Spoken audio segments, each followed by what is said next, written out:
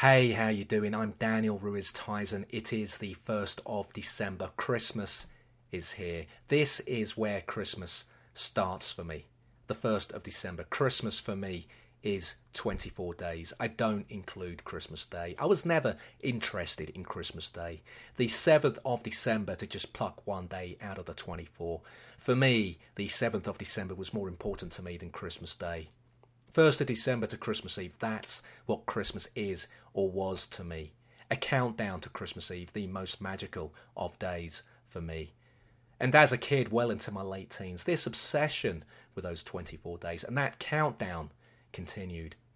Equipped with my annual advent calendar, something my Spanish mum kept buying for me well into my 20s, even when girlfriends finally arrived on the scene, and armed too with my fantasy conviction that this would finally be the year I would catch Father Christmas in our bedsit, putting our gifts under the tree.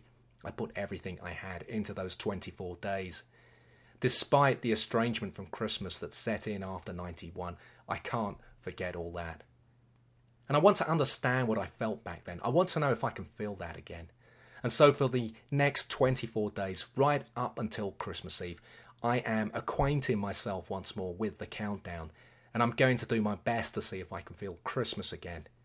And I hope you'll join me in my search here on Daniel Ruiz-Tyson's Advent Calendar. 24 daily podcasts to take you right up to Christmas. And I'll be asking, what do I want from Christmas? What am I looking for? Is it important that I rediscover Christmas? Why does it matter to me? Why now? Am I trying to recapture something? Is it nostalgia driving this? Or can it be something new I find in Christmas? And can it be found? If so, where do I look? How do I get close to it? Where should my search begin? Why now?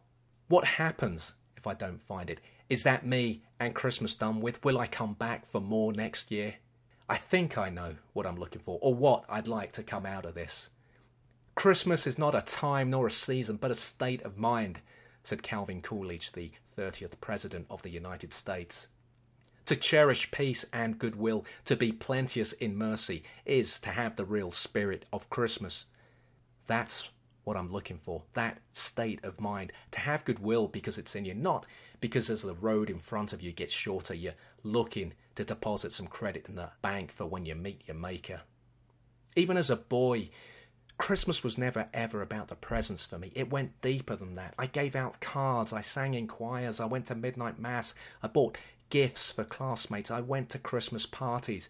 I would start writing and drawing comics through December every night, from the 1st through to the 24th, sharing them with my downstairs neighbour.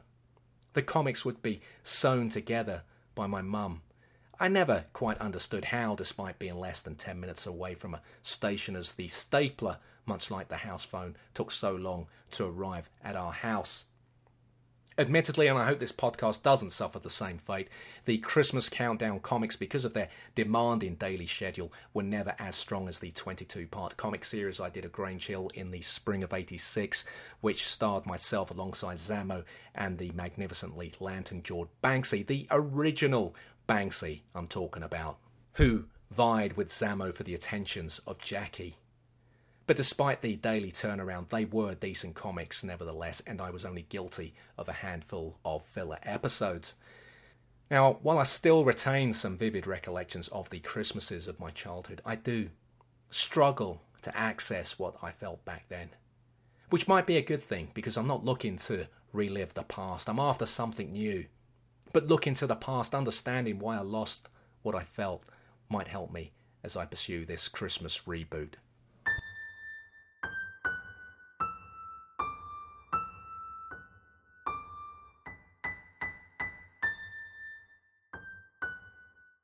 So every day I'm going to open a door to my advent calendar, and I'm going to talk a little to you about what's behind that door. Behind today's door is a photograph of the outside of 48 Mayflower Road in Clapham North, where I did the overwhelming bulk of my growing up before Clapham welcomed in all the fancy bars and overpriced cafes and went super poncy. I lived in Mayflower Road for 28 years, first at 41 Mayflower across the road from this picture, on the top floor of a house owned by old family friends who emigrated back to Spain almost 30 years ago. I'm pretty certain that's where my sibling and I were both made. In 1976, October, we moved to 48 Mayflower, the last house in this quiet street just off Clapham Road, which back then was full of immigrants. In the summer, the road would be packed full of bilingual children. The kids were often the only ones that could speak English in that road. I loved it there. But Mayflower was a cold, damp, tiny place. The rent was £12 a week. It wasn't self-contained. The bath and loo were shared with 13 people in all. We all slept in the same room, which I suspect is probably the reason why the family stopped with me and my sister. It was a world of fold-up beds and the classic immigrant visual of suitcases on top of the wardrobes, heavy blankets, and exiting the bedsit to use the bathroom, something that none of my English friends with their self-contained council houses could get their heads around when they visited. Now, if you look at this picture behind door one, and if you're listening to this on iTunes, then visit holdfastnetwork.com, where you should be able to see the pictures behind the doors. Our bedsit was on the top floor. The house was owned by an old Polish guy, tight to the last, who gave me a lifelong contempt for landlords. My mum died in this house one Friday afternoon, completely out of the blue. She was 57, in that room there behind those top three windows, right in line with that middle window. My dad was still living at Mayflower, albeit in a different flat. A story for another Advent calendar door. When he left Mayflower for the last time on the 17th of August 2002 and disappeared. So this house, it's important to me. A lot of things happened here. Mayflower was the worst, coldest place I've ever lived in, and believe me, it's had some rivals.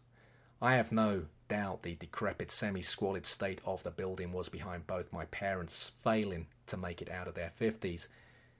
But it was home. And that Christmas in my mum's hands, it would undergo a magical transformation. It was like stepping into a different world.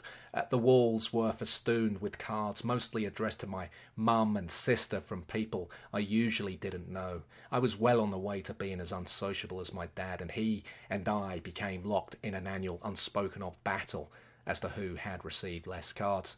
There'd be tinsel everywhere, there was fake snow on the windows, there were paper chains, big real Christmas tree in the far corner, the left corner of the room, which would necessitate moving our 14-inch colour portable TV my dad bought for the 1978 New Faces final. We'd bring that TV over into the centre of the room. And as I advanced into my late teenage years, not once, did I think to tell her, "Hey Mum, that's beautiful." Not once. I just took it as a given. I know that despite the overwhelming sadness of how everything ended at Mayflower, there were many Christmases that I enjoyed in that house. Whatever I once felt for Christmas, it was there. Whatever I lost, it was there. Ultimately, despite the bogeyman-like status it has attained in my mind, I know that I need to finally return to Mayflower and the ghosts of the past if I'm going to stand a chance of rediscovering what Christmas once meant to me.